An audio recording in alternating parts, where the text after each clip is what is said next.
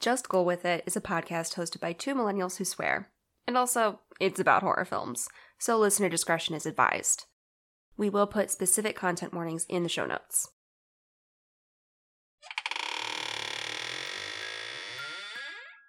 Boo!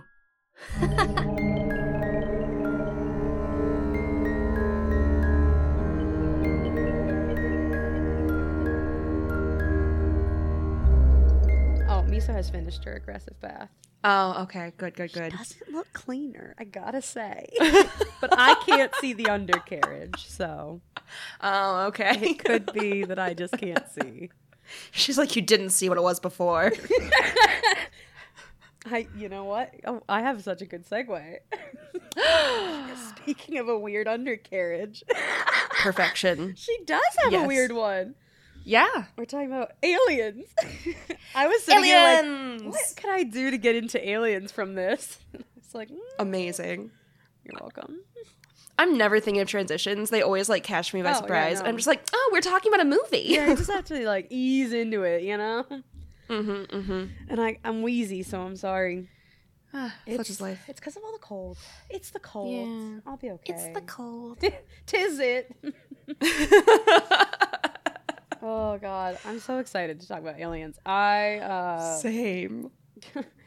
At first I was like, I clicked on the movie and I went, oh, it's so long. Mm-hmm. But then as I was watching it, I was like, it doesn't feel long. It's great. Yes. It's so good.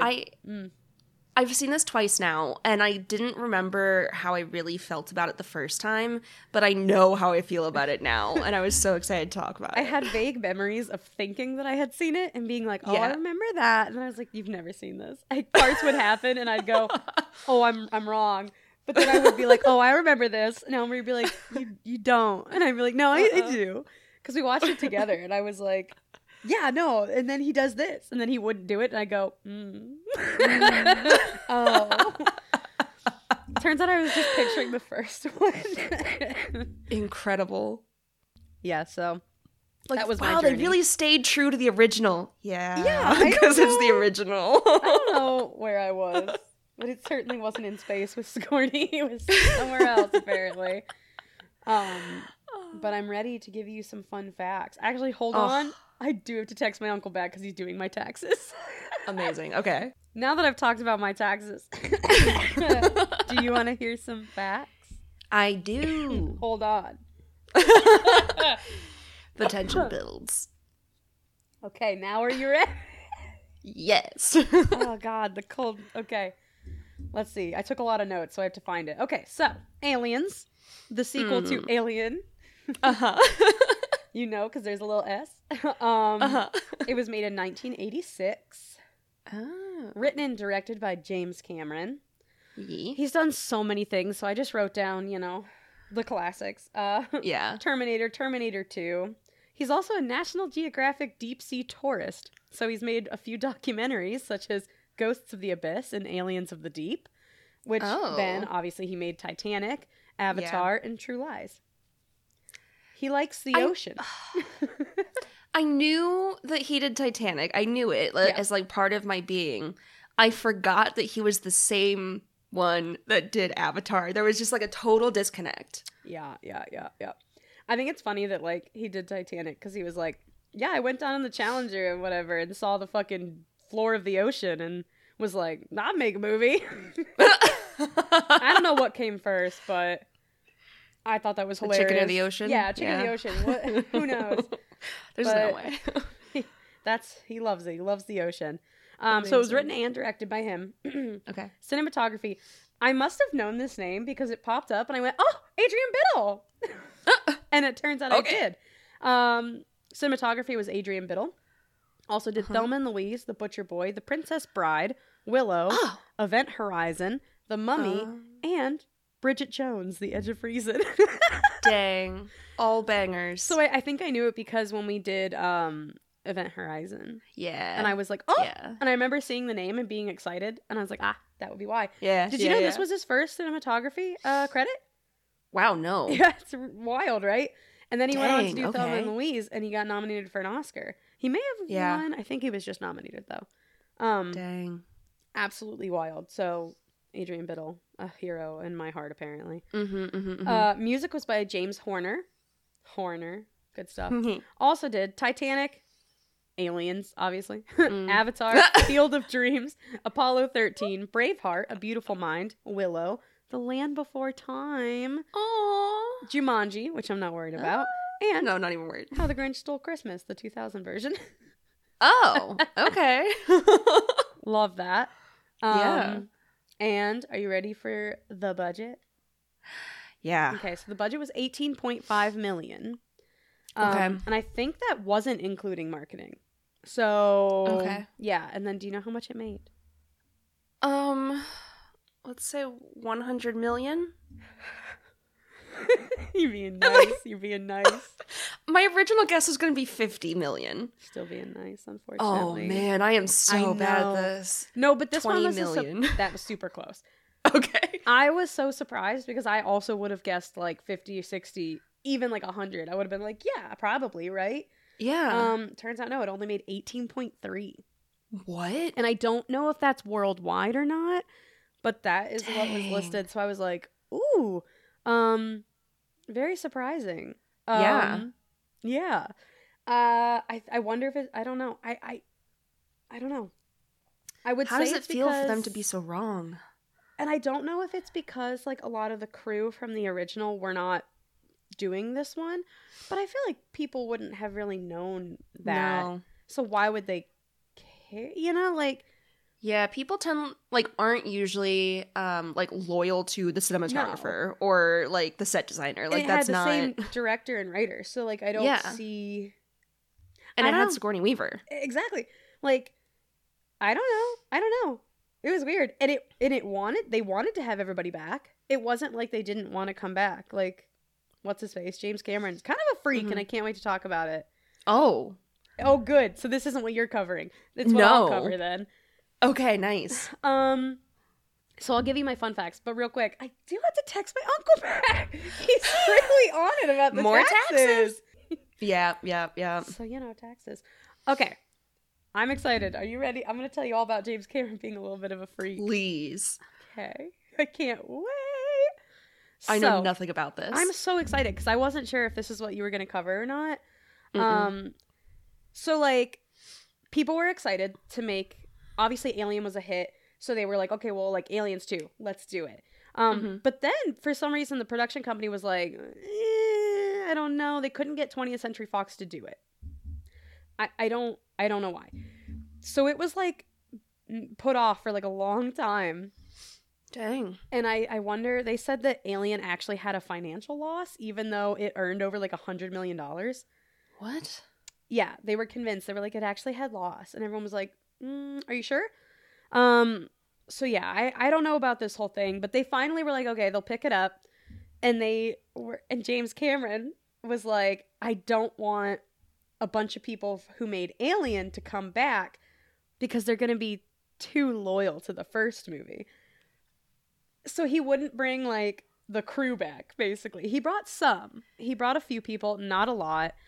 H.R. Geiger wasn't back for the design, but that's because he was doing something else and like contractually he couldn't help with Aliens. So they would have maybe brought him back. I don't know. But Cameron was like, no, we need new people. Sure. Wild. Sure, Cameron, whatever you want. It gets better. So they filmed in London, like on a really big, like stage. Not, what am I trying to think of? Set? Yeah, like a set. Principal photography began in 1985, 75-day schedule, $18.5 million budget. Filming took place in Pinewood Studios, near London. So, because of like the super large sets and lower cost of filming in England, for some reason. But filming was tumultuous, as Cameron, a Canadian, was unfamiliar with British film industry traditions such as tea breaks. Oh my god. Interrupted production for up to an hour each weekday. He was incredible. Frustrated losing hours of filming every week. In his book, The Making of Aliens, J.W. Rinsler described Cameron as aggressive and certain of what he wanted, which risked the crew.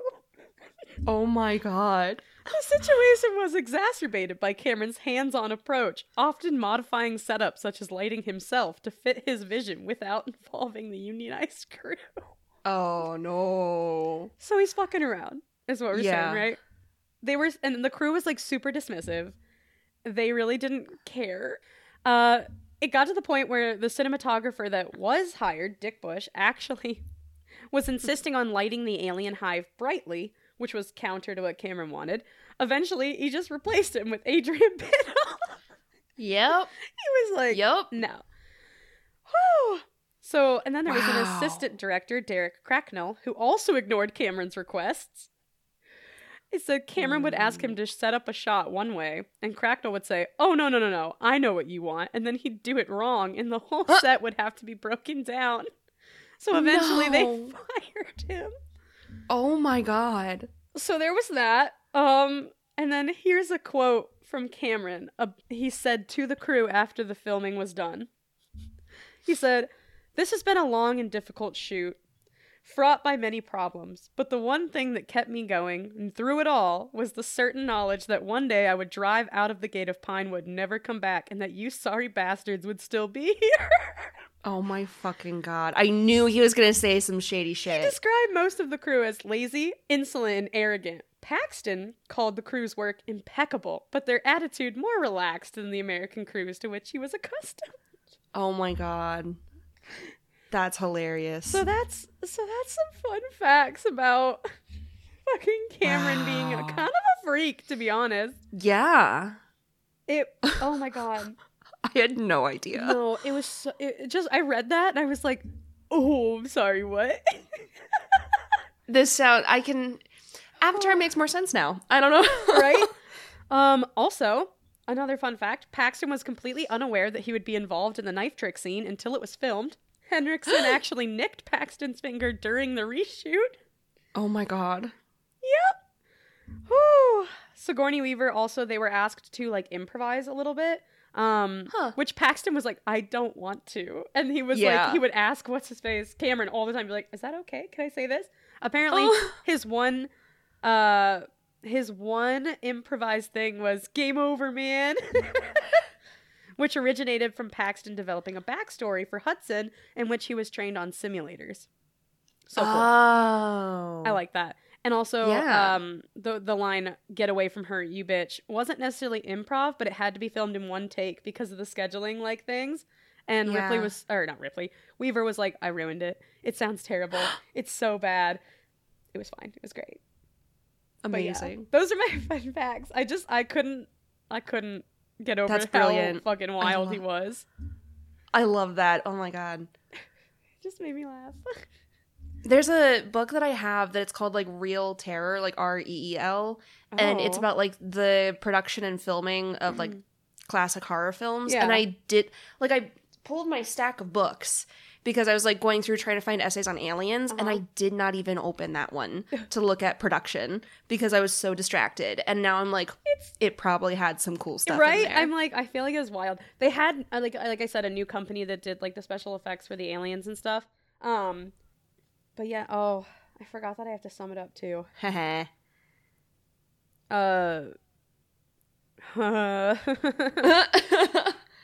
Two moms go head to head in space. I cannot think of a better way to summarize this film. Why would you? You don't need 2+ hours, that's all you need. I mean, they really do. So, you know. Okay, Rotten Tomatoes wasn't as concise, but they did expand upon some other elements a little bit. This time. No, certainly not pithy. Damn. Rotten Tomatoes says, I don't know why. I like it. Maybe because the actress that played Newt is American, but was apparently raised in the UK or like lived in the UK for a portion of time. And so every now and then she had like a little bit of an accent. Oh yeah, I thought where I was like, that's like kind of British, huh? I thought she was British. No, American, but she was living in the UK at the time. Interesting. I thought she was just supposed to be British. Yeah, that was something that I found like at the last moment, so I didn't see it in a bunch of places. But anyway, okay. Per Rotten Tomatoes, After floating in space for 57 years, Lieutenant Ripley's shuttle is found by a deep space salvage team. Upon arriving at LV-426, the Marines find only one survivor, a 9-year-old girl named Newt. But even these battle-hardened Marines with all the latest weaponry are no match for the hundreds of aliens that have invaded the colony. Gross. I love Gross. it. Gross. Uh-huh. Gross, I love it. I just think it's great that Newt survived by just like, hanging out. Yeah. She was like, I'll stay here. Good for her. Good for her. Oh, I'm so excited. What do you think Nerd Corner will be? I had a guess, but I feel like it's Okay. not correct, but I'm going to guess it anyway. Okay. My guess was like mothers being portrayed in film or like motherhood in horror because there's a lot of movies with moms and Yeah. like moms being scary or moms being tough because their kids are in a bad situation. Uh-huh. So I don't know. I was like motherhood in horror was my guess. I really considered that strongly. Ooh, okay. The reason why I didn't do it was because I was like, I would have to put so much effort into this. And I was like, I want to go wild this time. Yeah. I was like, it'd be a lot. Okay, I'm ready. So, okay. I'm trying to figure out where in my notes I have my reveal of my topic, but we'll get there. Okay. So I had to look back at my notes to Yeah. see what I talked about for Alien. I honestly wasn't sure. I could not remember what I talked about. And I remember wanting to talk about corporate malfeasance and capitalism, but I couldn't remember if I actually did. Right. Upon review, I did. Oh, okay. I discussed bodily autonomy and the devaluation of human lives under capitalism. Yeah. So I kept it pretty light, obviously. Yeah. This is part of a larger film franchise, but I believe it was invoked in discussions of horror sequels, so I want to talk about the elements of a perfect sequel. Yeah. Yeah. Honestly, I wasn't sure I hadn't covered this before, so I did like keyword searches through all of my previous notes and couldn't find a place where I actually covered it for Nerd Corner. The only time I think we talked about like a sequel was like Scream 2. Yes. Yeah. And in Scream 2, Nerd Corner was about the cultural moment and like invocation of cultural things like conservative I don't even remember what it was called. But yeah, okay. I think I considered it for a previous Nerd Corner, but then went with something else. If I've already done this, let's go round 2. round 2. Yeah. So I wanted to see what other people had on their lists of requirements for good sequels, and there were several articles that really resonated with me, one of which I've definitely read before, which again made me question my sanity. But before we get to the general lists regarding sequels, I want to repeat Randy's wise words from Scream 2 regarding the rules for a horror sequel. So, quote, number 1, the body count is always bigger. Number 2, the death scenes are always much more elaborate, carnage candy. And number 3, never ever, under any circumstances, assume the killer is dead. I think we can confirm that the sequel follows the most basic rules laid out. Yes, she can do anything. So we can continue with the more general, not genre-specific rules. I know that typically it's like, okay, we go general, then we go genre-specific. But I wanted to start off saying, does this follow the horror rules? It does. Absolutely. So then we can talk about the other ones. So I'm going to go through a list of 10. It was one of my favorite articles. And it's laid out as a series of 10 commandments. So I'll just read them all out. And then we can dig into how they do or do not apply. Yeah. And the first and maybe most important is 1, thou shalt ensure that original warrants a sequel. So, okay. I really want to like stop and talk about them, but like, no, I'm talking about them later. 2, thou shalt not simply remake the original. 3, thou shalt understand that audiences want something new but the same. 4, thou shalt not dismiss what the characters accomplished in the original. 5, thou shalt take the original characters forward. 6, thou shalt remember the original characters are the franchise. 7, thou shalt embrace the mythos created by the original. 8, thou shalt not reinvent the wheel. 9, thou shalt know that the sequel is only as good as its villain. 10, thou shalt ask these key questions. A, what did they accomplish in the original or predecessor? B, what did they learn from that accomplishment? C, what conflicts can we throw them to challenge the skills or knowledge they had learned? And D, how will they deal with that challenge and conflict? And I personally feel that some of these could be combined into one rule. I might be splitting hairs. Yeah. And I feel like 10 having 4 sub-questions, bending the rules. 4 sub-questions is so funny. I kept being like, okay. And D. Yeah, so I'm not like a huge fan of 10 because I think that it just kind of like repackages other things. Yeah. But like just at first blush, what's your opinion of that list? I kept trying to like answer the questions for this movie Yeah. as I went, and I was like, got it. got it. Yeah. And then some of them I was like, could combine, but sure, got it. Yeah. I think it's a good list. Yeah. I feel like it has, it got some good ones. So I had this list.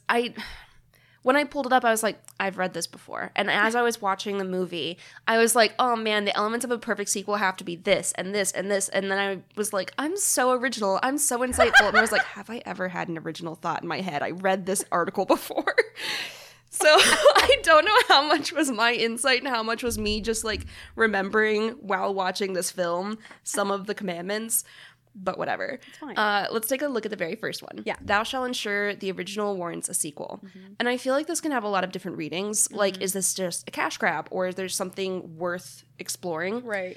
Are there actually loose story threads to tie together? Or do you have to unwind parts of the tapestry to make a second work? Looking at you, Halloween 2. I was literally about to be like, Halloween 2. Right? And there are plenty of movies that could have just been a single film where there aren't huge lingering questions or unfinished business, but because they were lucrative, there were sequels. Right. And sometimes that goes well and sometimes it doesn't. And at least some of that relies on how robust the world building in the original was. Like, was there enough depth to dive into or enough living character to follow on another journey? Right. And because this is horror, there are also the scenarios where there are lingering questions on purpose. It's left up to the imagination for the dread, the scares, the lingering tension. So, again, to me, Halloween's ending elevated the mythos. Halloween 2 undid a fair portion of the work of the original by saying, yeah, that's just me. That's just my opinion on it. I don't like Halloween 2. Yeah. And I think that, like, it had to undo a lot of the lingering questions to try to introduce new ones. Like, there are bad sequels that don't do anything except just be bad. And then there are sequels that just ruin a first one. And I'm like, you gotta be pretty bad to fuck up the movie before you. Because, like, Descent 2, horrible, hot garbage film. But it has, like, nothing, so little to do with the first one that I'm like, yeah, who cares? I've emotionally separated it entirely. Like, The Descent 2 is not a sequel. They mean nothing to each other. It's just another movie. No. But Halloween 2 was like, remember all that stuff you heard in the first one? No, you didn't. Like, you can't do that. Makes me so mad. So mad. 2 and 3, Commandments 2 and 3 are the two that I think could really be combined. So, thou shalt not simply remake the original, and thou shalt understand that audiences want something new but the same. Those are the ones I was like, just combine them. Yeah, just combine them. Like, the core of these is the audience resonated with the original for some reason, but when you keep reusing the same plot points, it gets stale and makes the original lose its shine. So you need to find what the audiences loved and build on it instead of just repackaging it. And this article used the Rocky films as an example. I don't know if this will be helpful to you. I have seen the first Rocky film and none of the others. I've seen 0, so this is going to be great. Okay.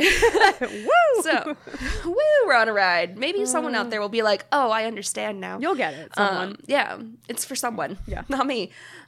So, direct quote. Why do we watch Rocky movies? Well, we want to see Rocky as an underdog win the big fight. It's no fun seeing him at the top of his game beating some schmuck. It's rather simple. You take the core of the original's concept, underdog boxer, characters, Rocky, Adrian, Paulie, and Apollo, come on, okay. And story, the struggle to win a seemingly unwinnable fight, and you give those elements new themes to tack onto that core. In the second film, it was about Rocky overcoming fame/infamy and actually winning the fight. In the third film, it was about succumbing to false success, getting soft, getting beaten, and making a comeback. They go on, and I'm like, enough. I don't know these movies. So give the audiences the familiar aspects of what they remember, and then take the core of those very things and add additional mass to them with the likes of more extensive conflict, new character arcs, etc. Yeah. So that's how they describe it with Rocky. So how does Aliens measure up? They give us Ripley, which we obviously craved. Who doesn't? They give us humans versus aliens, human versus synthetics, humans versus humans. At least 3 different conflicts that mark the original are here too, but it was flipped or built on. So Ripley now no longer trusts synthetics because of her history with Ash. And that sets the foundation for some of her character progression. But there's the added dimension of power differentials due to military rank and money and all of that. Right. And so I think that this really does take, like, the core aspects of saying, like, there are several different modes of conflict. There is the space, there is the alien, that's what the people want, and then also added to it.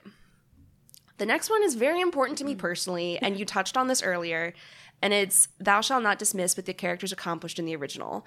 And if anyone else has read Ender's Game, adored it, and then read Ender's Shadow and felt despair and could never again read Ender's Game, we are the same. For anyone that hasn't read it, I'm about to spoil some things from these two books, but I don't feel bad because Orson Scott Card has absolutely dog shit political views, and I don't advocate financially supporting homophobes. Ruin his life. Ruin his life. Yeah.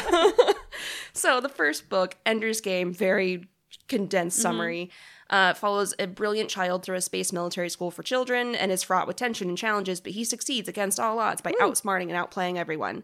He also does a genocide. Well... He doesn't know he was doing a genocide. He thought he was playing a simulation game.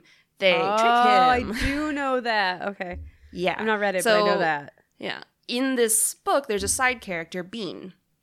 In Ender's Shadow, we follow the story of Ender's Game from Bean's perspective. Okay. And you see that Bean is arguably smarter, more tactical, more everything. So some of what we thought was Ender's brilliance was actually Bean's, like, doing things in the background. So his machinations let Ender succeed. Instantly ruins the sense of accomplishment that you may have felt with Ender in the first book. So when you're reading the first book again, you're like, this is so embarrassing. He doesn't realize that Bean really outsmarted him in this moment and that he's a fool to everyone right now. And it is so awful. And I was talking to my partner about this because I was like, it's kind of like Ender's Shadow. And he's like, oh, that ruined the first book for me. And I was like, thank you. Why would you do that? Like, if you had a character that everyone was, like, obsessed with, and then you were like, actually, that character's dog shit. Like, why would you do that? I'm like, it to me breaks like this fundamental rule. And it's just like, I feel like it was supposed to give more depth to Ender, but to me it just made it impossible to reread that. Oh, that sucks. Yeah. So if anyone else was also pissed about that, you can talk to me. I agree. That's really interesting. In a bad way.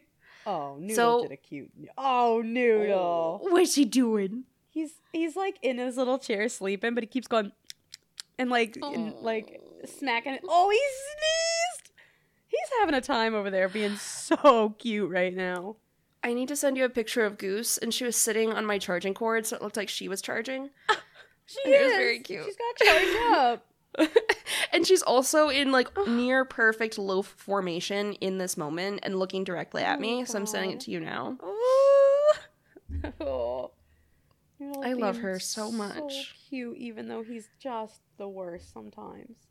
Look at her, she's charging. She's charging. Oh my god. She's like, what? I'm charging. Don't interrupt me. Her eyes just so big. Oh, she's just love my cat. Cute. Love her. Okay, sorry, I had a little cat break. I mean, who doesn't need a cat break? It.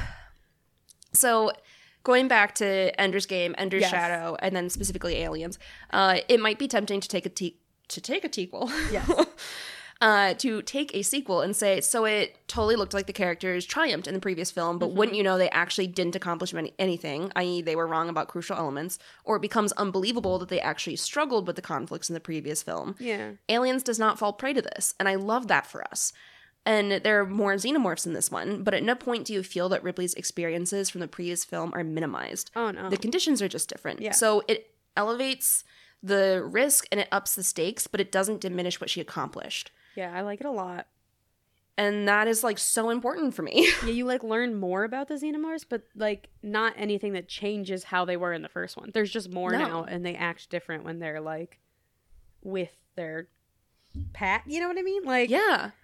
I just thought it was great. I was like, oh, I don't know. I love it. I can't wait. Because before it was a lone xenomorph, and now it's like, okay, so they're actually taking over this, like, colony, and the queen is there. Oh. So there are a lot of different things happening. And you're not now like, wow, and we thought it was so cool that she took out one. You're like, god damn, she had, like, nothing. She was on basically, like, a freight oh my ship. God. Yeah, because then now they're in their own kind of habitat, too, because they've taken over, and, like, the walls have their, like, camouflage, and, like, it's like she's fighting on their own turf. It's terrifying. Yeah. And that actually comes up in the tropes later. Oh, love it. I'm trying to remind me to circle back to that. I'm trying to remind me it won't work. But whatever. So next one. Yeah. Thou shalt take the original characters forward. And this is more than just like cast the same cast. Check. Right. It's about actually giving them character arcs. Yeah. like you need to take them forward, like story progression wise. Yeah. Ripley struggles with PTSD. She makes new relationships with other people. She overcomes her distrust of synthetics. She keeps growing as a human. And I think that is so important because, I mean, you can get into who you think the primary character of like a franchise is. Like, is it the final girl or is it the monster? And it also depends how long the final girl lives. I think get into that too. I think they also had to maybe, it was either cut for time or cut for something else, but there was a scene where she realizes that her actual daughter is dead. Yeah. Yeah. And I feel like that would have added to it even more. Yes. But yeah, I think I can't remember if it was just for time or not, but yeah. Which would make sense because it was a hefty movie. Yeah, they wanted Doesn't him to feel cut like it. They wanted it below 2 hours. Oh. And he said no. He was like, absolutely not. They were like, you got to keep cutting stuff. And he was like, no. Yeah. Amazing. Okay. I have like a weird feeling around deleted scenes because I know that it's like canon to the director, but it's not canon to the audiences. Right. And I don't know. Ever since we talked about Aeon Flux, I'm very like, don't cut, like, they cut stuff out and make movies unwatchable sometimes. And it's like, and then it blames the director forever, kind of, you know? God, not always, but sometimes. And that sucks.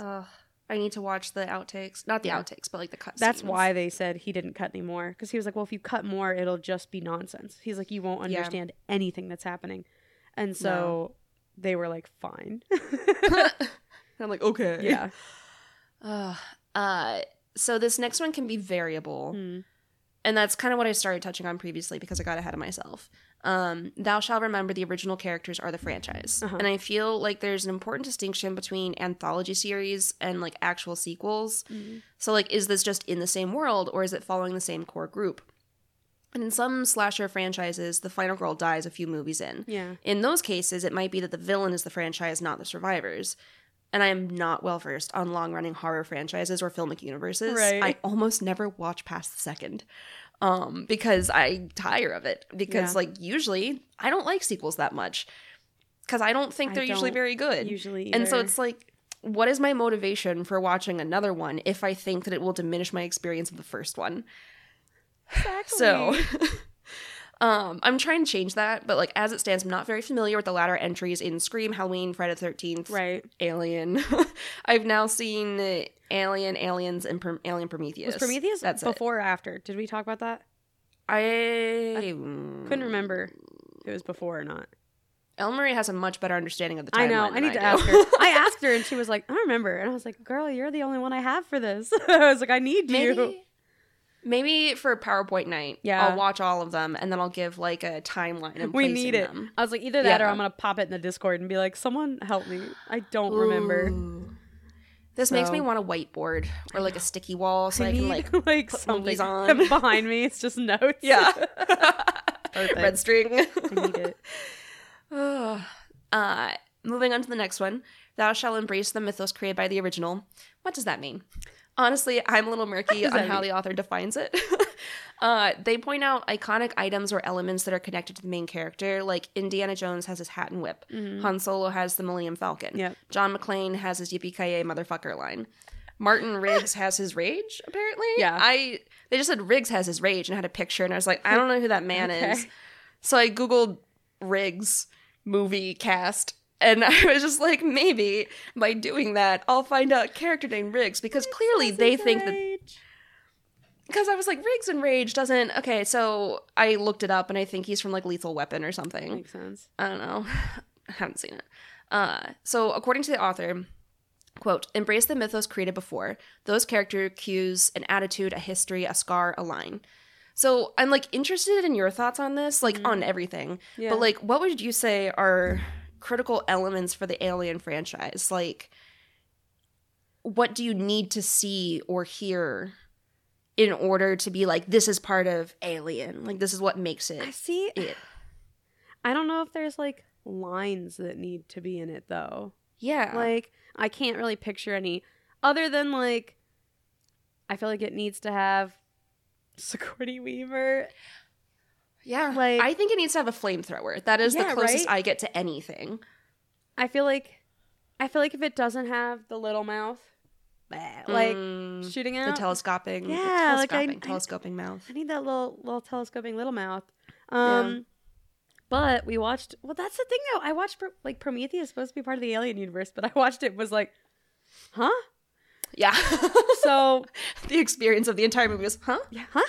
I guess, I mean this in a nice way, but, like, I feel like Alien is so simple. Like, it is, it's like, got lore and everything, but it's very cut and dry. Like, we've experienced an alien. These are who, like, people you can't trust. Capitalism is bad. We're gonna kill the alien. I need to feel safe. I need to feel like I can sit on my couch and be like, I get it. Fucking Prometheus, I'm over here going, hold on. And I couldn't pause it. So I'm over here just going, I don't get it. I don't get it. And then they were like, aliens? It's actually God. And I was like, no, fuck you. It's not. Yeah. It did what it shouldn't do. It undid shit from... I'm not going to talk about Prometheus. But it's gotta be simple. But it's simple and sweet. Yeah. There was something you said that I'm still hung up on, and it was they experienced an alien. And I'm like, have you experienced an alien? Do you day-to-day experience an alien? I couldn't think of, like, how else to say it. And I was like, you know, they experience it. Is it good or bad? It's bad. But it could be good. But it could be good. They don't know. That's the whole thing. I feel like they experience the alien, and some people are like, boy, I'd love to take this experience to Earth and really capitalize on it. And then the other people are like, I'd love the experience to end. So, you know, it's like how people feel about roller coasters. Some people love it. Some people don't want to be on it. Some people die horrifically. Some people are like, this is a moneymaker. Yeah. Sometimes there are flamethrowers. Just like roller coasters. Yeah. So, moving on past the mythos that I'm kind of like, whatever. The next one, Thou Shalt Not Reinvent the Wheel, is mostly referring to changing the tone and genre so drastically that it becomes unrecognizable or disconnected from the original. Right. So it points out Gremlins 2. Sorry. Excuse me? Yeah. No, they're right. They're right to say it. Because their, like, tone was like, okay, so Gremlins 1 was, like, dark with some humor to, like, elevate certain moments, and then Gremlins 2 was a fever dream. Yeah. That was, like, black comedy. 100%. It was, it's not right. It was not right. If that is on Netflix, I swear to God, that's the next time I'll watch. Ugh, and I'll do it. We'll check. Incredible.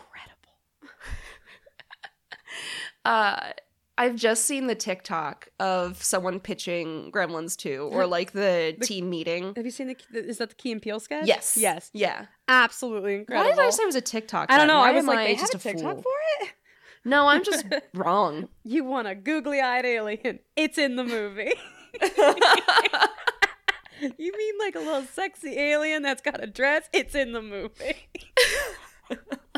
It's incredible.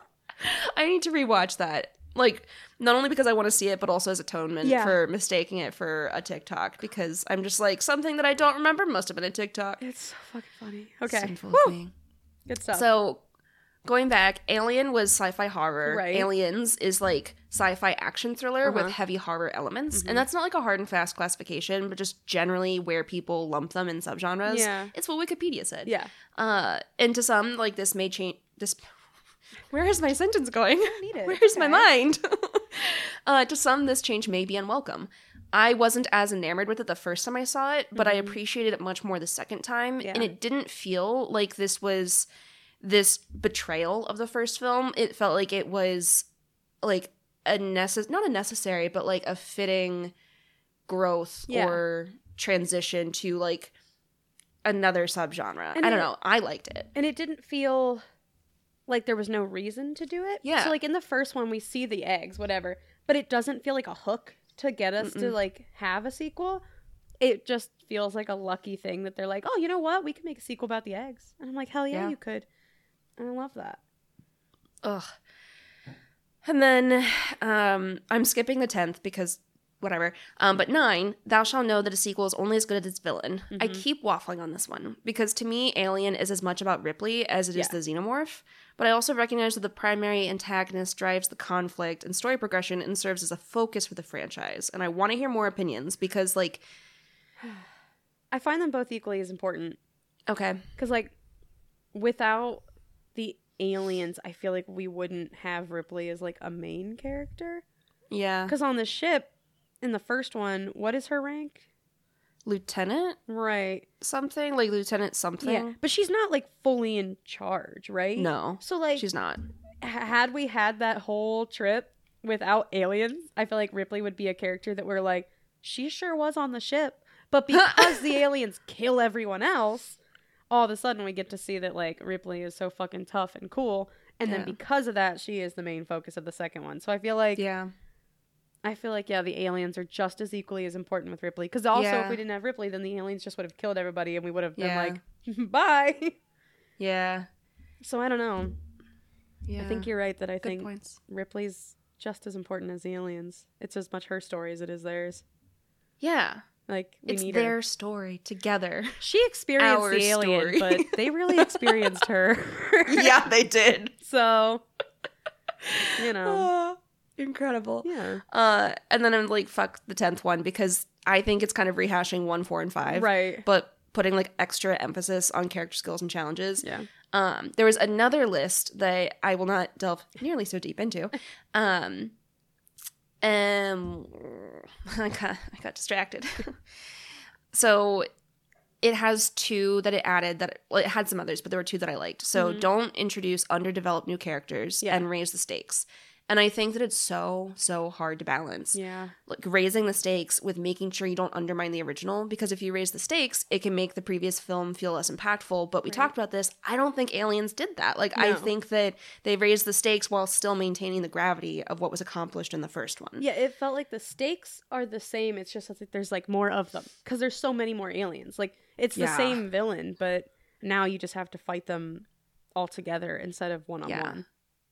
Exactly. And then the other one, like, there are some characters that don't get as much airtime, but it didn't feel like it was just a bunch of new people thrown in and then put through a meat grinder. Like, the mix of characters made sense to me. Yeah. And so, like, I think that it followed, like, the correct path of, like, bring in new people, but don't fuck it up. It didn't feel like we were also supposed to be, like, in love with them and make them then, like, another movie about them. Like, they felt like characters that were there to help drive the story without being about them. And I was like, it was fine. But also they didn't like give us too little about them either.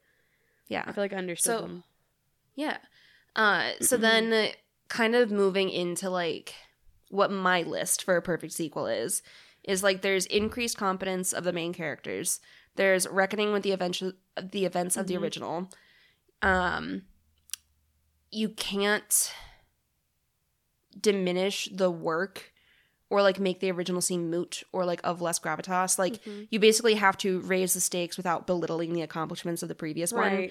And you need at least some of the cast returning. Yeah. So, like, those are my, like, bare minimums. Like, what would your list be for, like, what a sequel needs to be good? I feel like it can't ruin the first one, obviously. Yeah. It needs to take good things from the first without doing it the exact same and make you feel like you're watching the same movie over and over again. But it's like they said, but it also has to, like, be what you loved about it. So it's like a continuation, but, like, a justified continuation. I don't like it when sequels are either there's, like, a hook at the end that's just so, like, it didn't have to be there kind of thing. Yeah. Whereas this one felt like this could be a sequel, or this could just be one of those things that horror movies do where they're like, oh man, that alien was scary. Now look at all these eggs. That's the end. So, I don't know. A little subtle. I need a subtle nod to a sequel instead of, like, there's a sequel. Because then I'm like, okay. What was the movie we watched where we hated it, but then there was, of course, like, a really big plot point at the end that we weren't going to learn unless we saw the next one, and we were like, fuck that. That sucks. Like, what was that? It was something we watched for this, but, like, you can't just give me lore and then not give me the answer because you're like, well, there's another one. I'm like, no. You can't just force me into your sequel. I'll see it if I want to see it. And that's what I feel like these ones do. I feel was it one of... You go. It felt like it was Not Insidious, or was it Insidious? I was about to ask. I was going to ask if it was Insidious because there's so much Insidious. yeah. Because they do that. They like pump in the lore and then they're like, oh, you actually don't understand this until like 4 movies in. And I'm like, then why? Then why would I do it? I'm going to go back and look because I remember watching it and being like, you can't do that. That's bullshit. But these movies feel like I could watch Aliens without having seen Alien and I would still understand what was happening just enough that like I would still have a great time. Yeah. There's not like an intense amount of lore dumping. It's just kind of like, if you get it, you get it. And if you don't, you'll still have fun. Yeah, that was another one that, like, I don't actually remember where I put it in my notes. Maybe I'll come across it later. Yeah. But, like, a sequel should reward your loyalty. Yeah. Where it's like, you came back, good job, here's something that you craved from the original. Right. And it also, like, takes you new places. So it doesn't coddle you, but it does reward you. Yeah. And it feels like some are trying to, like, bait you into watching more instead of rewarding you for what you are watching. And I'm like, fuck you. I feel like a sequel has to be standalone, like a standalone movie on its own. Like, it needs to be good and fun to watch, whether you've seen the first one or not. But like you said, if you have seen the first one, it should be like a reward. Like, there's more that you'll understand. But if you haven't, it's going to be okay. Like, yeah. You know? I especially feel like when you're looking at longer series, there can't be filler movies. It can't be like, this is just the bridge between the second and the fourth. And it's like, no, you make the third movie mean something. Like, why would you have a filler movie? That's why I think it's so interesting that people don't like, maybe it's just us, but I feel like Halloween 2 is not that popular. But people love Halloween 3 because it's just a completely different fucking movie. Like, I feel like it doesn't follow any of the same stuff. Where people are like, oh, it's so cool. And I'm like, that's because it's just like a different movie. Yeah. So the like, original... I don't know. It's like they did well on accident. I don't... Yeah, the original plan for the Halloween franchise was to be an anthology series of, like, different things that happen on Halloween. It wasn't supposed to be Michael Myers, and then it became Michael Myers. That would have been way more interesting, but... Yeah. Whatever. Interesting. Ugh. So that's my nerd corner. I wanted to dig into, like, what we love and hate about sequels, and I think it can really... I don't want to be like, oh, the human condition, but I'm going to be like that, because that's who I am as a person. Where I think it can, like, really say a lot when, like, we crave that character arc, when we want to have, like, our nostalgia treated, but then also, like, experience something new. I don't know. I usually don't like sequels, just overall, because I feel like it's a really tricky tightrope, but I fucking love Aliens, and I think it is an excellent sequel. I just think it's a standalone good movie. Yeah. Like, I just think it's really good. Yeah, and I also just am very iffy on sequels because I feel like it's either going to be something so different that you're like, why am I watching this? Or it's going to feel like the same movie and you're like, I've seen it. Yeah. I don't need to see it again. That's how it feels with the Paranormal Activity movies. You see the first one and you think, really cool. Mm-hmm. Second one, also really good, I think, because you're getting lore that you didn't understand. Mm-hmm. So that's great. Stop. Like, stop. We got the lore that we needed. You answered our questions. I think we're done. And they were like, how about 8 more? And we were like, stop. So that's, my thoughts on sequels. Thank you. Thank you for taking this journey with me. You're so welcome. And, all right. And now it's time for horror. Which actually, this is one of the most perfect nerd corners we've had to segue into, like, horror. Because I feel like we talked about all the things we liked about it so much already. So I'm like, we kind of already did. But I said, and here's where I think that this makes a great sequel, is because one of my first things I wrote was, I forget everything that happened in the first movie. And then by, like, my third note, I was like, no, I got it. Yeah. Because I was like, they give you just enough info without babying you that I was like, thank you. I had forgotten that. We're good now. Like, Jonesy was such a good, quick, oh, the cat survived. Like, oh, these things, you know? Yeah. I also wrote, yay, space. Apparently I'm pumped to be in space. I don't know. And I said, these movies look so good. These movies look so good. And it's from 1986. Yeah. A lot of it was, like, miniatures. And so a lot of it is, like, practical effects mixed with, you know, like, miniatures and mixed with a little bit of, like, those not practical. What's the word I'm looking for? CGI. Maybe CGI. Maybe not CGI, but just computer I don't know. Yeah. I don't fucking know. Because I certainly don't. People start using CGI. It was in the 80s, right? Yeah. Okay. Then yeah, CGI. In my head, I was like, Kate, CGI doesn't exist. And I was like, Nikki, it does. It does, though. First CGI in film. I spelled film with an E at the end. Film. Vertigo. Oh, sick. That's awesome. Yeah. The first feature film to use CGI as well as the composition of live action film with CGI was Vertigo, which used it in the opening credits. That's so neat.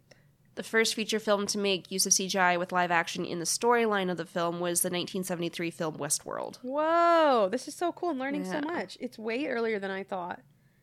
I just learned things. Wow. Okay. So yeah, I think mixed CGI, practical effects, and I know miniatures kind of falls into practical effects, but I kind of think of it its own thing.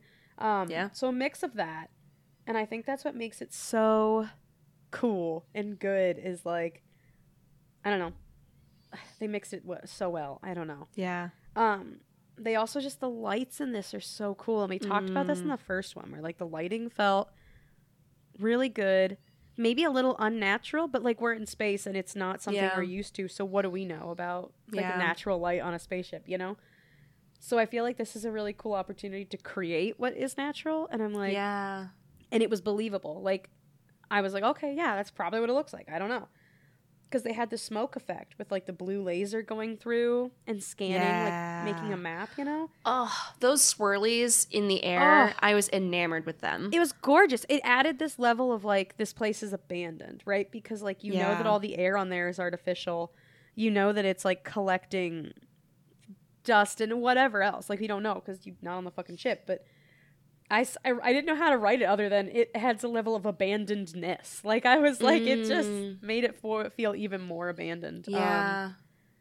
And then the guy who played the bad guy who ended up being like the capitalist asshole. Burke.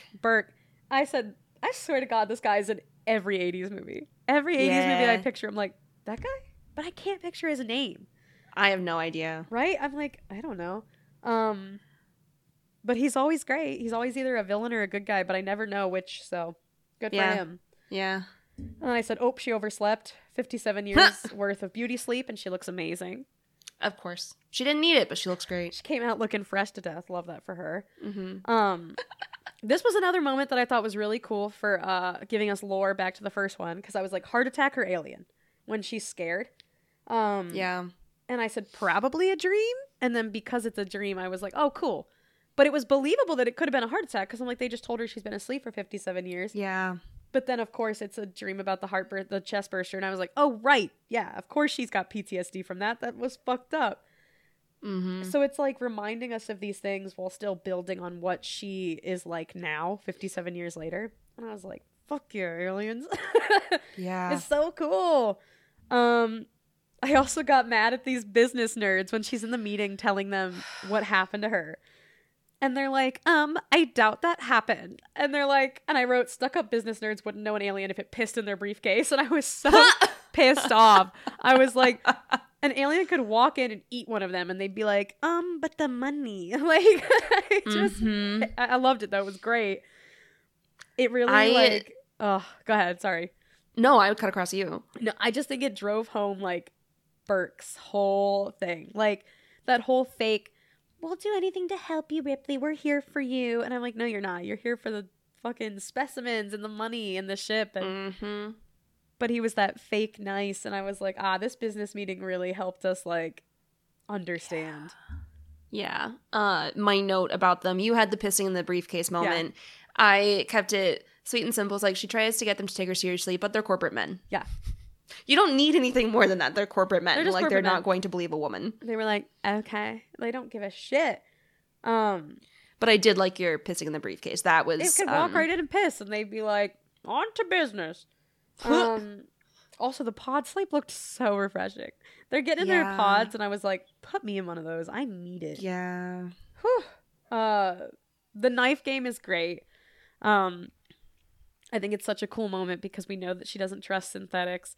And, like, we don't know he's a synthetic yet. But the way he does it so quick, you're like, all right, so that man's not human, obviously. Yeah.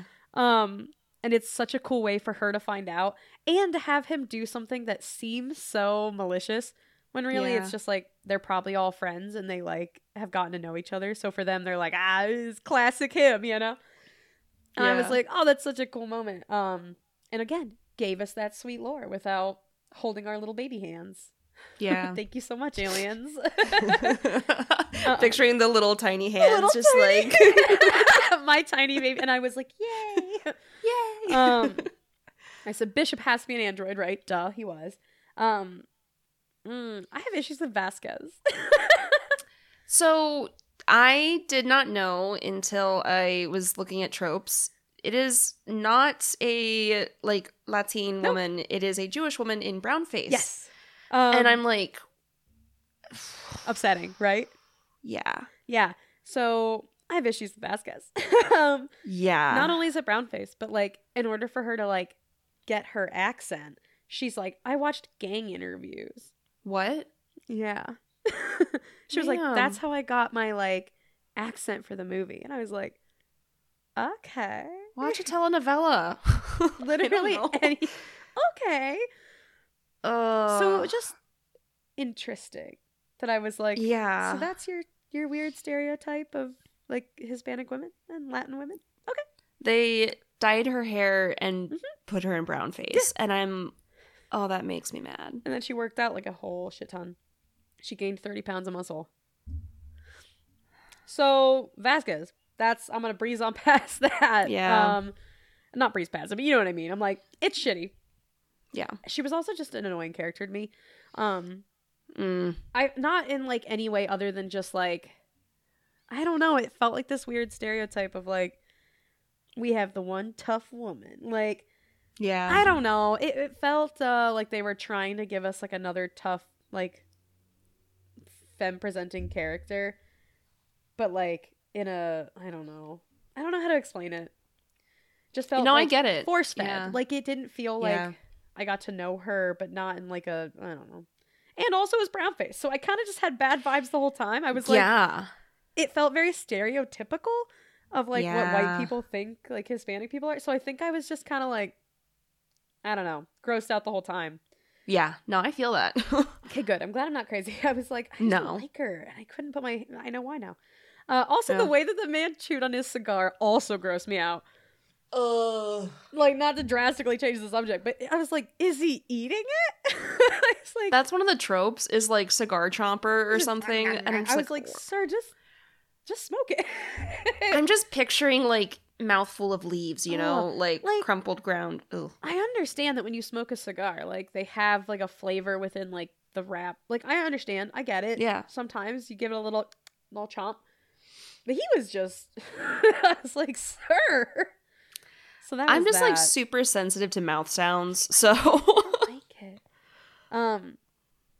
And then I was reminded how well these movies use silence. It's incredible. Every time they would be outside the ship showing it fly, it felt like I was in space because it was just silent. There was nothing happening except the sound of like the whooshing of like the ship. So that was fun. Yeah.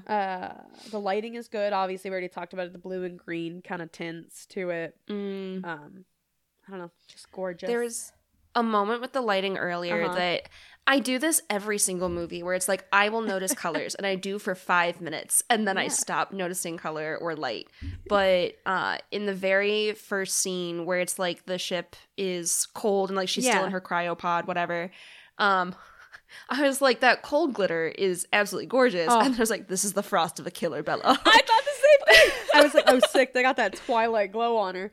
Yeah. Oh my god. But they have like the piece of the ship being disturbed by the cutting of the metal door, and it's like this bright orange light cutting the blue and the cold, and just it's this sudden heat, like just absolutely cutting short all of that like peace and stillness. Yeah, and it's so good. After that, I certainly did not notice color again. No, and like it stays very blue and green, and then has those pops of like the red with the fire. And then the only time like the lighting itself gets super red, I think, is near the end, where it's like everything has come to this moment and she's trying to get out while it's going to is it self-destruct or is it's like going critical or something? Something like that. The lights are like blinking red and it's very much like this is Endgame now. Like this is like the fire is the whole thing now. Like, it's been the pops of color, and now it's just the whole thing. Yeah. And I'm like, she's gotta go. Like, it was very, like, pushing us forward and being like, get out. So I don't know. I was like, that's so cool. Newt was adorable. Newt was such a good character. Yeah. Talked very little, but had these little sarcastic, like, thumbs up and, like, the salute. Yeah. And I thought she was just a cutie. When Hicks pops her up on the table so she can see with the adults, I'm just like, ah! So cute. I think that's great that at first they treat her like a little kid that they need to save. Love it. Then I think slowly they realize that, like, Newt is this one person who knows this shit better than anybody. So they're like, fuck it, let her see the plans. Like, yeah. She's the only one that knows. Yeah. I loved that. The way that they walk with those big guns. Yeah. It always looked like they were about to dance. Uh-huh. Because have you ever seen those, like, dance things in, like, either, like, the 20s kind of things where they lean back really far and walk fast? Yeah. It felt like that. It felt like When I was watching that, I was like, why is Vasquez in the front with this ridiculous, like, mounted gun situation? And I was like, okay, well, she's short, so she's easy to see over, and she's strong as shit, so she can actually hold this steady. Right. But I also thought that it was the silliest looking weapon that I had seen in a while. Like, it didn't matter who was doing it. I was like, you guys are all just, like this, huh? You're just walking with your little dance. I loved it. The alien baby was back briefly. Yes. Hello, my darling. Yeah. We love him. Yes. I thought the woman on the wall was really creepy. I loved that. The makeup was incredible. I was like, is this Wall the birth Woman? of Wall Woman? There she is. There she is. Oh, I thought she looked so cool. Because, like, I did expect her eyes to open. Yeah. But I just didn't expect her to be so, like, I don't know. She was, like, covered in that gross grime. And yeah. it's like she looked alive, but absolutely not alive at the same time. Not well. Yeah. I was where like, it's like, this ooh. is something that life should not become. Yeah. And that's where she's stuck. And I think that's cool because then they do say that at the end when she's like, don't let me become that. And he's like, if it comes to that. And I'm like, all right, we're all feeling it. Don't do that. And then the way the aliens blend in the wall. Fuck off. That scared the shit out of me. Yeah. Hated it, but loved it. Like, I think that is some incredible set design. Yeah. Like, not only did it look abandoned, so it looked previously lived in. So hard to do. But then it looked like it had actually been taken over by something that made a place that should be home to us, like, their home. So it had, like, pieces of both. It had, like, their environment mixed with an environment that we should know, but we don't, like, that humans should know, not me personally. Yeah. But I don't know. I was just like, oh, fuck. That's spooky as hell. Yeah. I think the set design is just absolutely incredible. Apparently, the set that had the eggs, like all of them with the mom and she, you know, at the very end, that just was in like an abandoned like building, whatever, and they just left it there. And it was just there until they filmed Batman there in the same building, and then they were like, clear out the eggs. No eggs in Batman? No eggs in Batman. Oh. So, you know, really missed out. But I just think it's funny that years later, if you had just been walking around, you could have been like, oh, fuck, aliens. Man, I think that Batman really could have used some eggs in a flesh tube. Absolutely. You know? They missed out. Yeah. My favorite line in the entire movie is, they can bill me. Yeah. I laughed really hard. They can bill me. She was like, how dare you? And I said, oh, sorry, go ahead. No, my favorite line is when she's like, you can't use like certain types of weaponry in here, and they're like, okay, no shots. And he's like, what the hell are we supposed to use? Harsh language. That was like, so that was good. That was really good.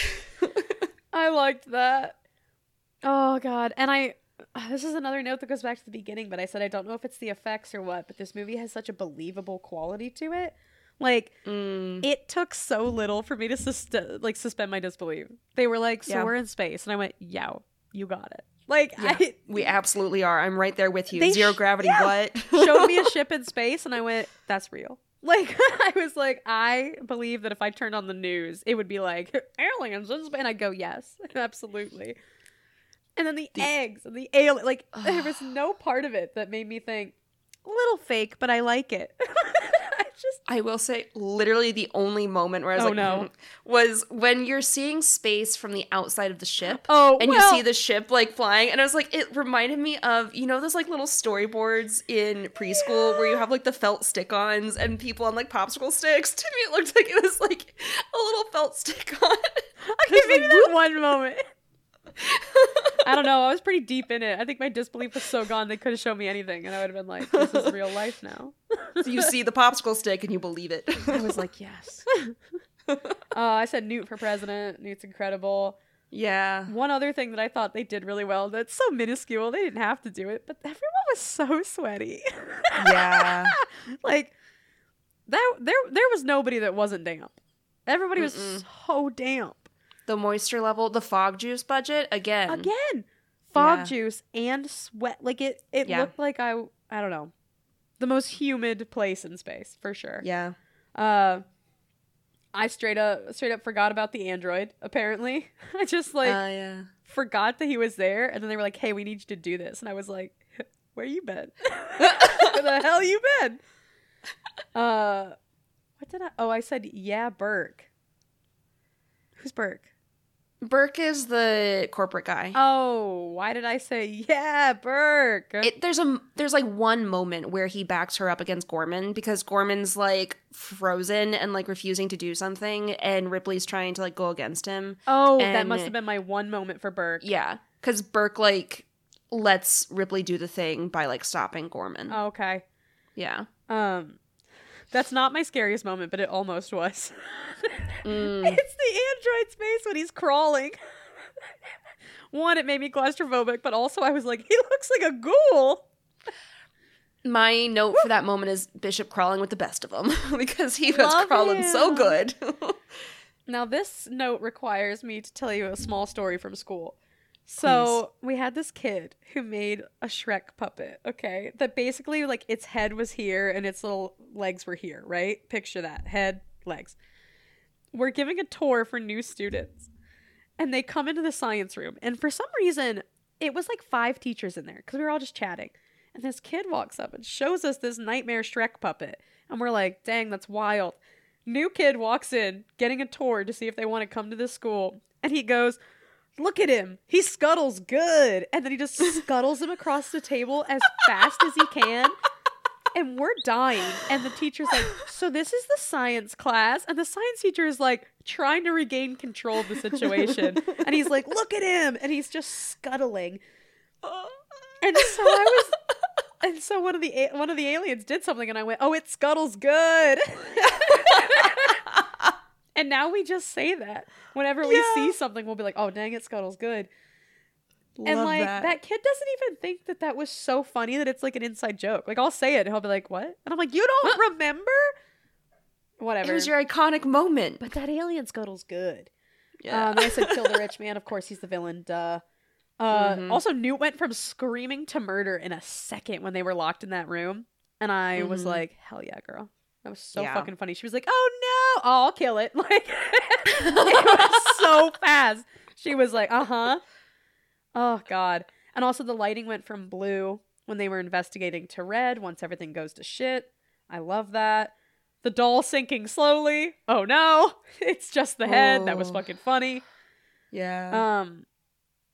Also, Elmarie said, if there's anything you need to know about Ripley, she loves a countdown. Yeah. And I was like, yeah, I mean, you're not wrong. The goo was very gross, but also kind of pretty. Oh, no, what's happening? I just heard a loud noise that was probably just the neighbors like dropping something. But I was like, what the fuck? Okay, and I forgot that we're not in the same room. And I was like, let's go look. Sorry, back to you. No, you're right. I said the size of everything compared to the characters, it just adds to that cool effect of everything being so big. I thought that was really great. Mm-hmm. Bishop's poor death. Poor Bishop. Whew. I think it's cool that they can get away with that kind of gore, though, because he's like milky instead of blood. So of course the like goriest death is someone who doesn't have body parts. So I'm like, that's sick as hell. I love that. The fight with the robot was a little bit in slow motion, But we love to see it. She just did a lot of shuffling, really. And I was like, you could have maybe shuffled less. It was a lot of shuffling and also a lot of like hands closing in as slow as possible and the alien going, all right. Like, really just kind of accepted its fate and was like, I'll stop moving. I guess I accept my fate then. But listen, who am I to tell Ripley how to fight? And those are my notes. Amazing. Going through mine. Let's see. Frost of a Killer. Bring the cat or you're dead to me. Let's see. I mean, from early on, obviously I'd seen this before, and so I knew about Burke's, like, ultimate villainy. Right. So it wasn't me, like, catching things for the first time. It was like, I've seen this, and it's like, wow, that's so slimy. I knew. He, like, shades labor that he sees as beneath him. He ties her future to a dangerous task. He's not listening to her when she says no. Like, all the things, like, he does a lot of, like, minimizing and gaslighting throughout. And even in the beginning, he's like, I heard that you work as a cargo loader. And he's like, wow, like, you used to be something. And it's like, that is valid labor, just like anyone else. Promise her title back. And, well, I was like, you piece of shit. Yeah. And then sucks to suck Burke, her labor has actually saved everyone because she knew how to drive one of those big thingy things. One of the big thingy things. Suit. She's class 2 certified. Yeah. Class 2 thingy thing certified. Duh. Let's see. And then I thought about, like, synthetics and, like, consciousness and personhood and rights. And then I thought about Murderbot, which is a novella series that I'm, like, just deeply obsessed with. But then one of the, I think it's Apone, says assholes and elbows.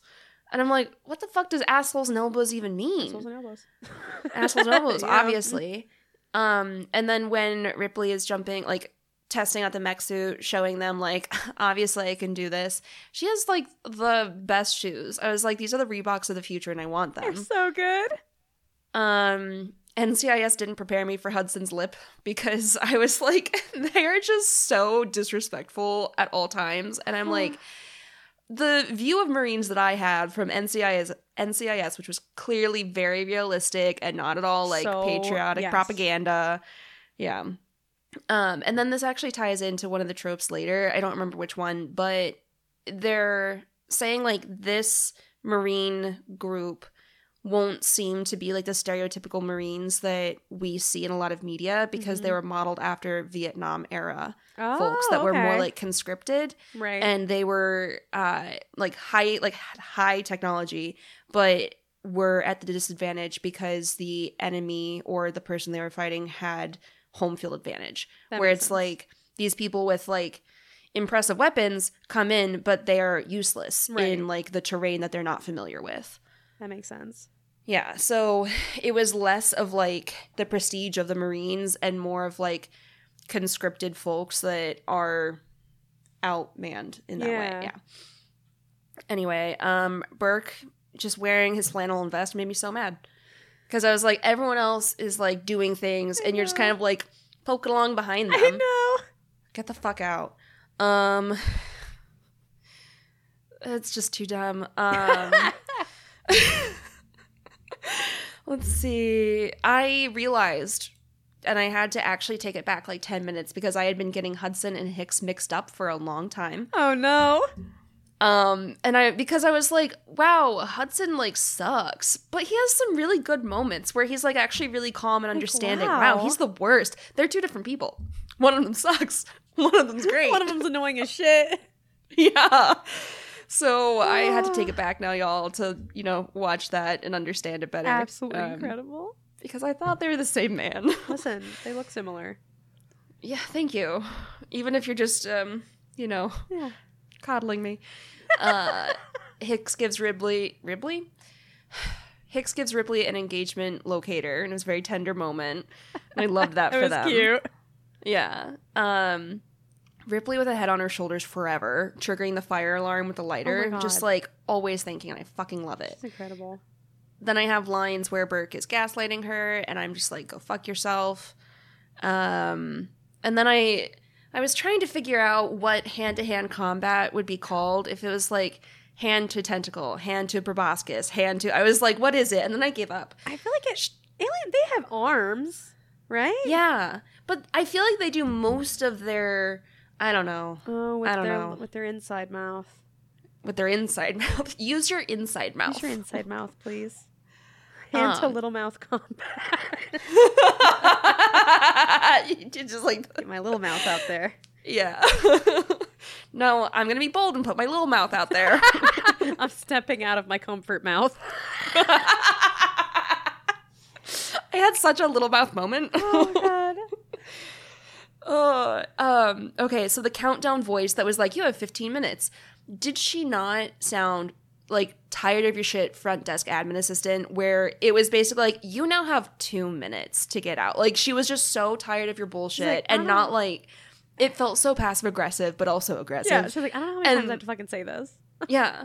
Like, you're still fucking here. I told you 15 minutes ago that you had 17 minutes. Like, what are you doing? That's me giving a countdown for class. That. When I'm like, okay, 15 minutes left. And they go, how long do we have? And I'm like, just play that from Aliens. Aliens. On. You have 2 minutes left to clear the zone.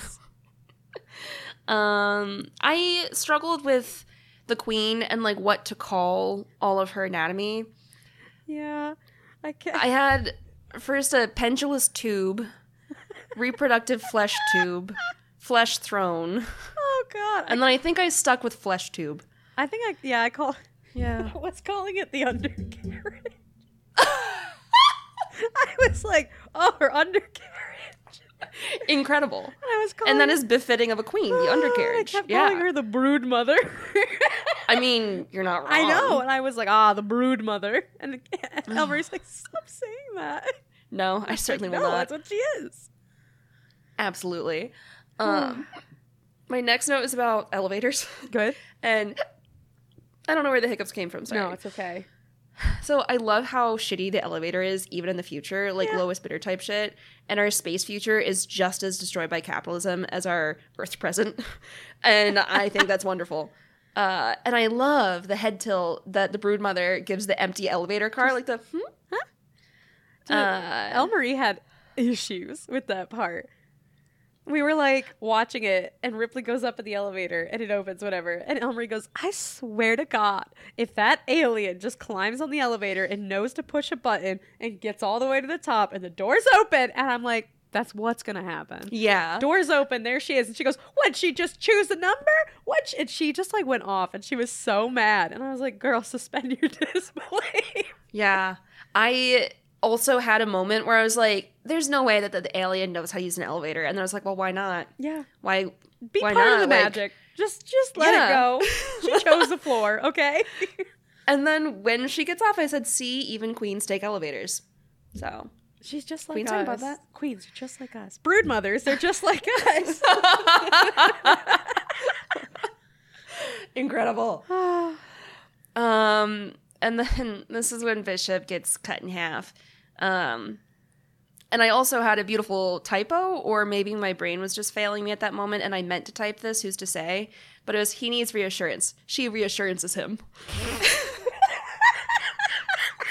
Not reassures. She reassurances him. Reassurances him.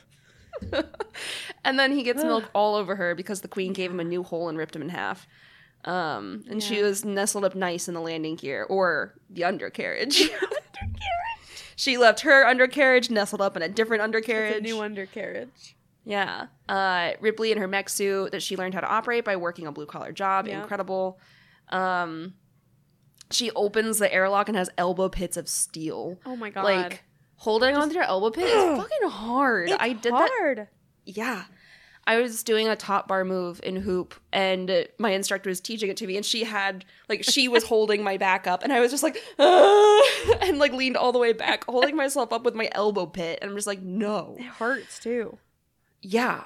It's painful as shit. Yeah. And then Bishop's torso saves Newt, because you have to separate his torso and his lower head. Yeah. Certainly the legs had no part in it.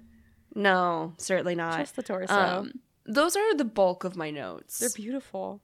Thanks. I had moments where I was like, we could talk about like sentience and personhood. Smoke Wigglies.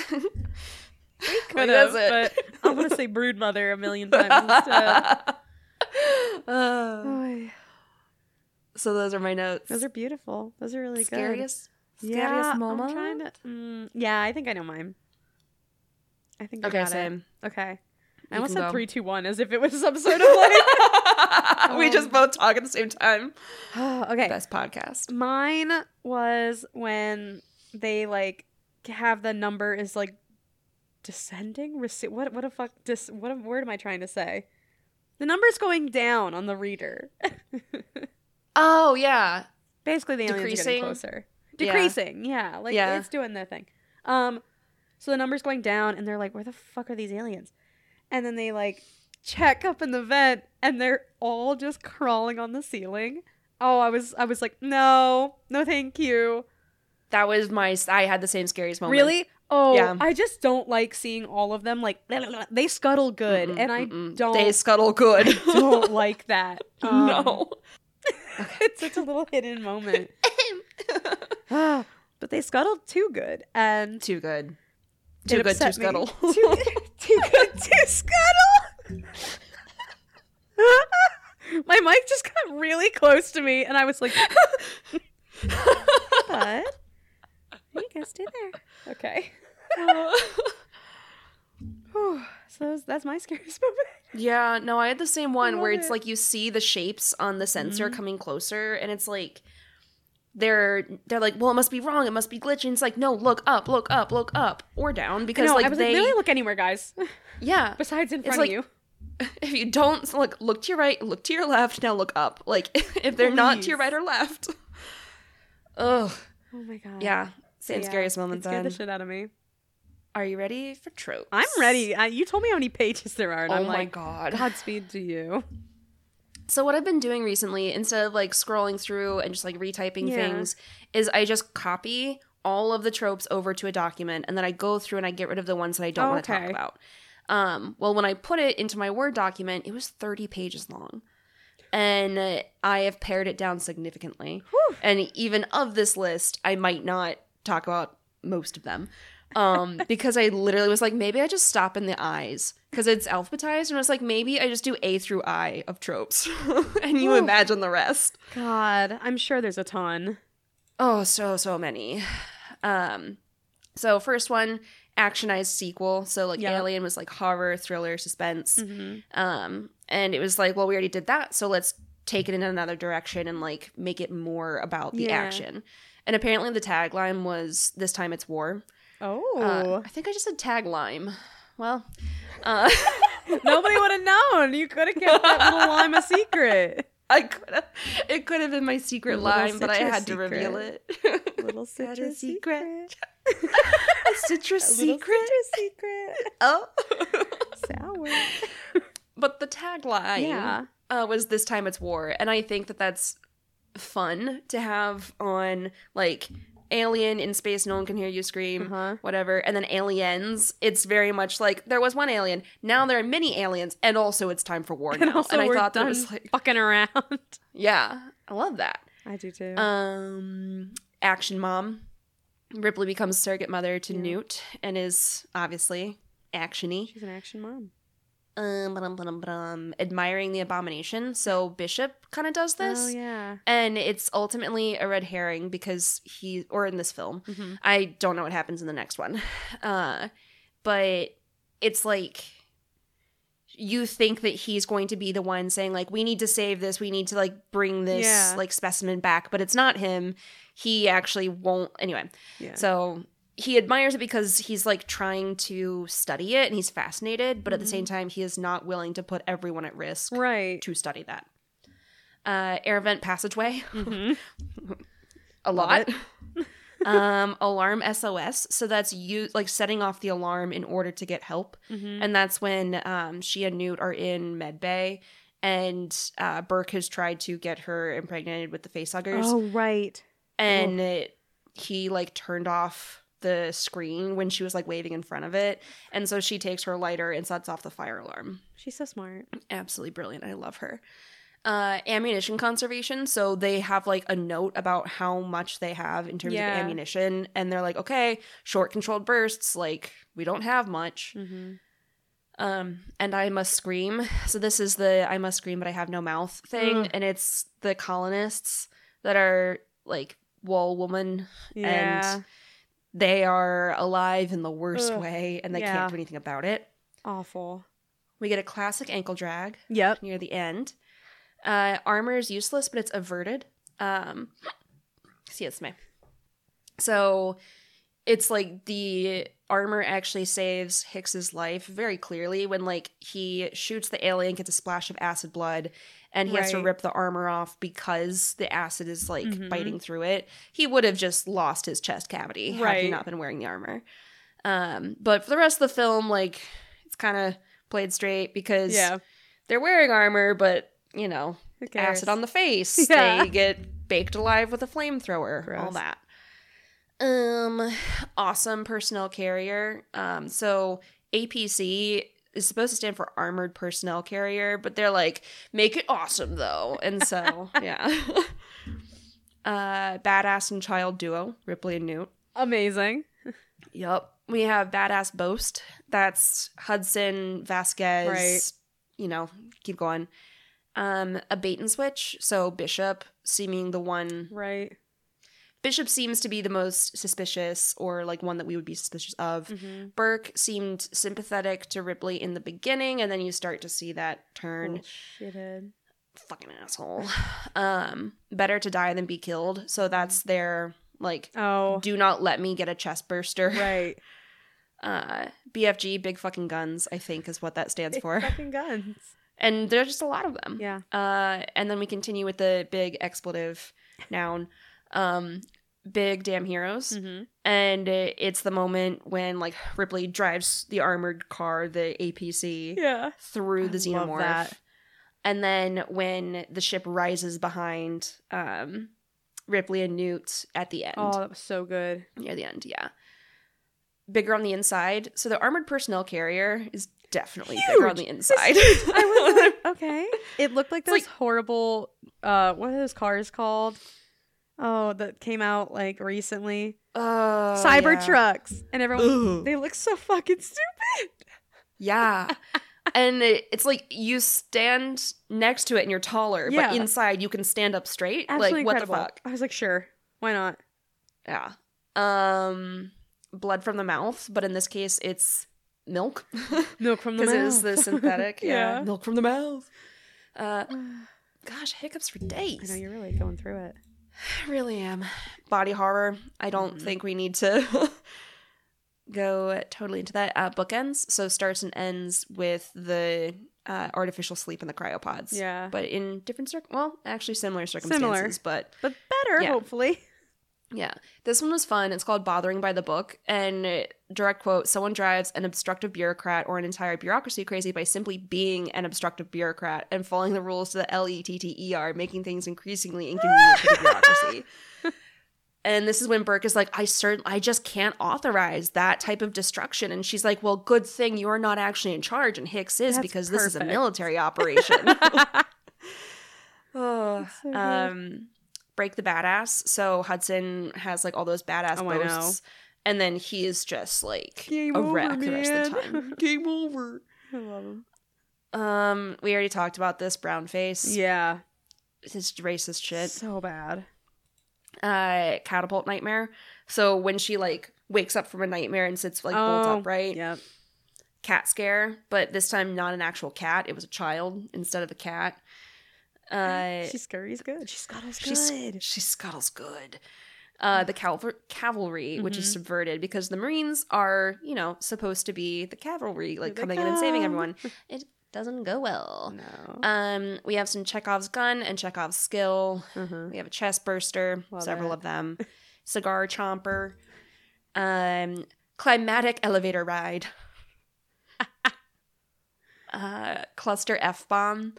And this is from TV tropes. Nobody drops these like Hudson. Removing the F-bombs from his lines would leave him literally speechless at several points.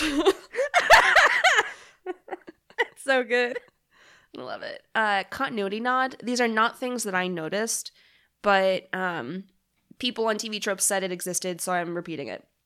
So, quote, as the salvage team is cutting into the Narcissus at the beginning of the movie, the harpoon gun that Ripley shot the xenomorph drone from the first film with can still be seen jammed right up against the bottom of the hatch.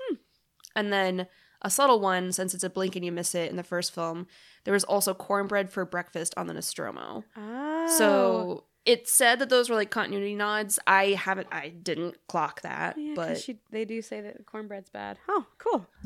yeah. Creator cameo. Apparently James Cameron is the voice that speaks when the salvage crew finds Ripley at the start of the film. All right. I'll take their word for it. Sure. Yeah. Skipping some Cyberpunk with a chance of rain.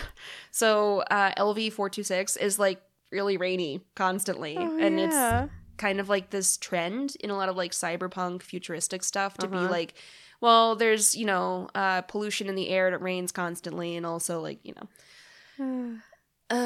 darkest hour. So while I was watching, I was like, is this technically a Despair Event Horizon? And according to this, it's on the brink of a Despair Event Horizon. Yeah. So like Ripley and Newt think that Bishop has abandoned them, and this is like their darkest hour because it's like this was their last ditch like chance, and so they're on the brink of a Despair Event Horizon. But Bishop arrives, so it's cool. It's all good. It's fine. Defiant to the end. Fuck you, and fuck you too. Exit Hudson. Deus ex nukina. So it's like the only way to get rid of them is to nuke them. Let's see. Do not go gentle. So the poem "Do not go gentle into that good night, rage against the dying of the light." Hudson, Gorman, and Vasquez fight until the end and like explode themselves to kill the aliens as well. Yeah. We had a dwindling party, an elevator escape, empathy doll shot. So that's like showing that something bad has happened to a child when you just see the doll but not the child. See ya. Yeah. Enemy rising behind. Love that. Let's see. Excessive steam syndrome. Classic expository hairstyle change. Yep. So Ripley's hair gets shorter when like from early on when she's in the hospital to when like they cut back sometime later. Right. Foreshadowing for science. So like the interest in the facehuggers to studying them. Let's see. Going critical, gory discretion shot. Half the man he used to be. It's Vision is cut in half. Bishop. Yeah. Hate sync. So apparently the actor that played Carter Burke said that his parents went to see the movie and hated the character so much that they were glad he died. And he was like that. So funny. Yeah. Yeah. Heroic sacrifice. Humans are the real monsters. I gave my word, which is played straight and subverted. So played straight when Ripley is like, I will not leave you. Yeah. And she doesn't. She's like, okay, nuclear like reaction explode. I'm still going back for that child. Whereas Burke was like, I promise you'll be safe. You have my word. We're not going to like exploit this for money. Whatever. Literally does exactly that. Yup. Ignored expert. They're not taking Ripley seriously because they're like, she's just, someone that worked on a freight ship that had a bad time and might have killed her whole crew, whatever. Impaled with extreme prejudice. Yeah. Implied love interest. So there are a lot of like little moments with just Ripley and Hicks. Yeah, just nice little ones. The only outright ship tease moments are him saying, "This doesn't mean we're engaged," when he gives her the tracking device. That was a direct quote, TV Tropes. Let's see. Insult backfire. Vasquez, you ever been mistaken for a man? No, have you? That's what she says back to a man. So it's the only way to be sure. They said this film was the trope namer. So that's when Ripley basically says, like, we should take off and nuke this entire site from orbit. It's the only way to be sure. Yeah. So according to TV Tropes, this is the trope namer for that. Yeah. We had jump scare, late to the tragedy. Lock and load montage. So they're getting all their guns locked and loaded. mercy kill arrangement. So Ripley and Hicks being like, don't right. let this happen. Yeah. And they were like, yeah, no. Let's see. No kill like overkill. Hudson really just like does a spray and pray situation. Yeah. No OSHA compliance. No, none. No. At one point, someone like they went through and pointed out like there's no guardrail in this scene, like in this, and I was like, okay, that might not be the biggest situation here, but yeah. We got some good one-liners. This is where I pulled the thing. So it's, me accent's slipping. And it says, Carrie Henn was living in the UK at the time of filming. One of her parents was British, the other American, and apparently picked up some of the accent. Oh, that's funny. Yeah, near the end when the protagonists are escaping through the air duct, she suddenly slips into an English accent on this line. Up there, there's a shortcut across the roof. And of course, her peculiar, now legendary pronunciation of mostly. I don't remember how she said mostly. It's so British. I just was like, I thought that she was supposed to just be a British child because, like, every time I heard her talk, she would be like, "There's shortcut over there." Like, it's not that bad, but like, no, it's a British child. Yeah, yeah. I was like, she's not Australian. I know that much, but she's not American. Certainly not. We also have a parental substitute, so that's Ripley. Practical effects. Quizzical tilt. That's when the brood mother tilts her head. Thanks, brood mother. Yeah, thanks, brood mother. Race against the clock. So the countdown for explosion. Recycled title. Alien and then aliens. And it makes total sense because one xenomorph, many xenomorphs. Let's see.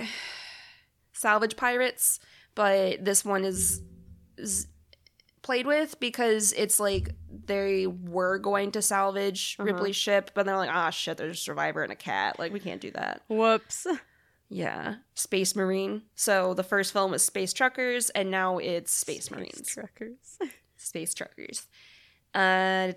Suit with vested interests. So that's Burke being like, I have like a monetary interest in this. Right.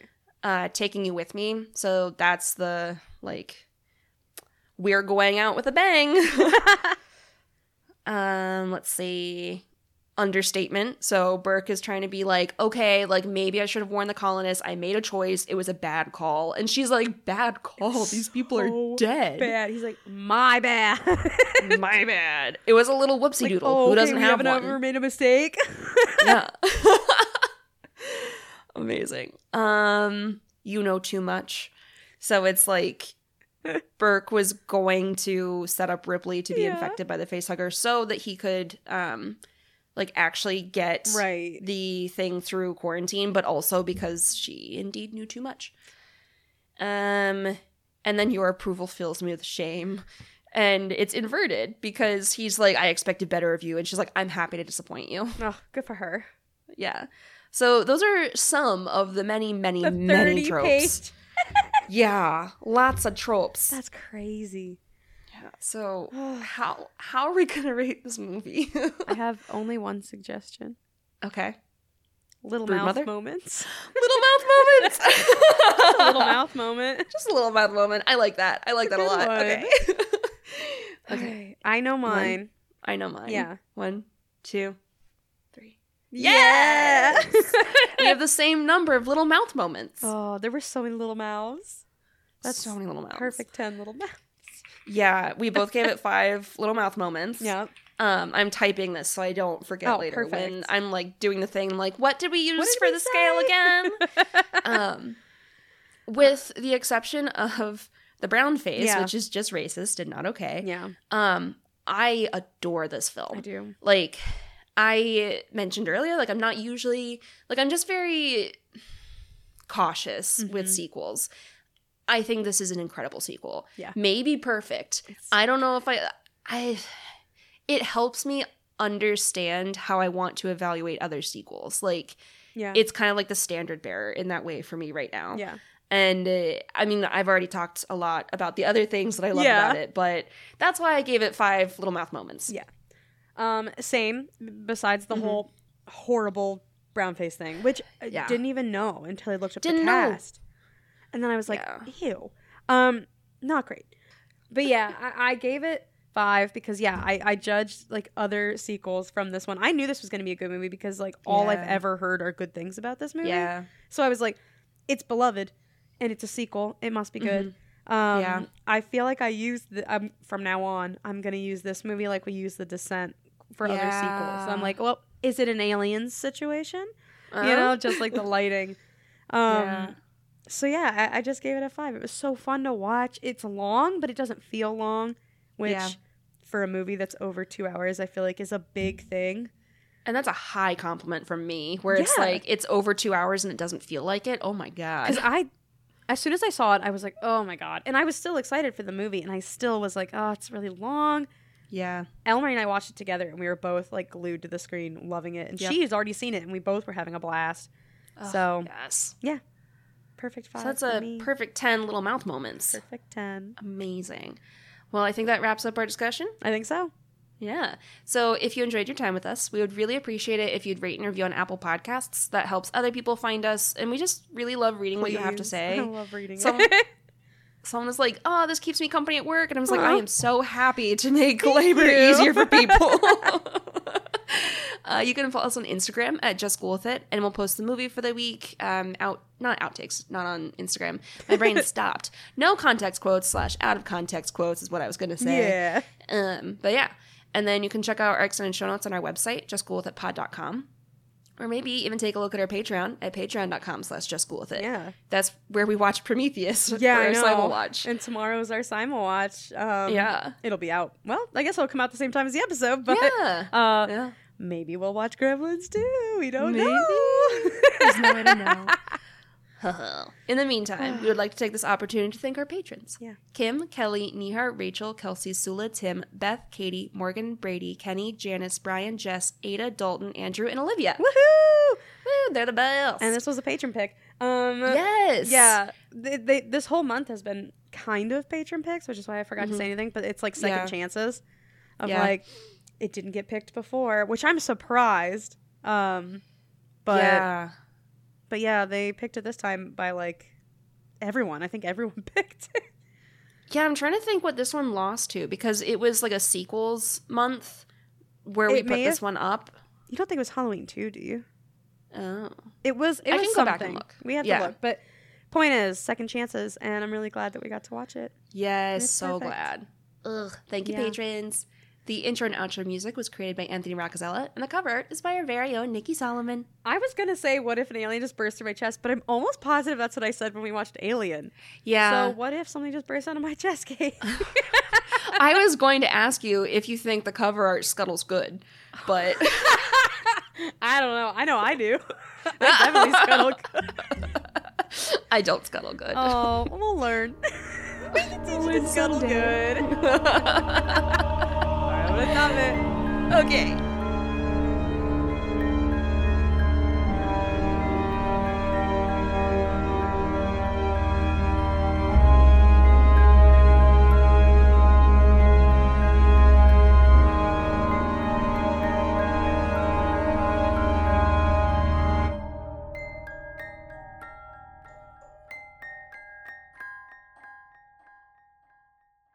Little citrus secret.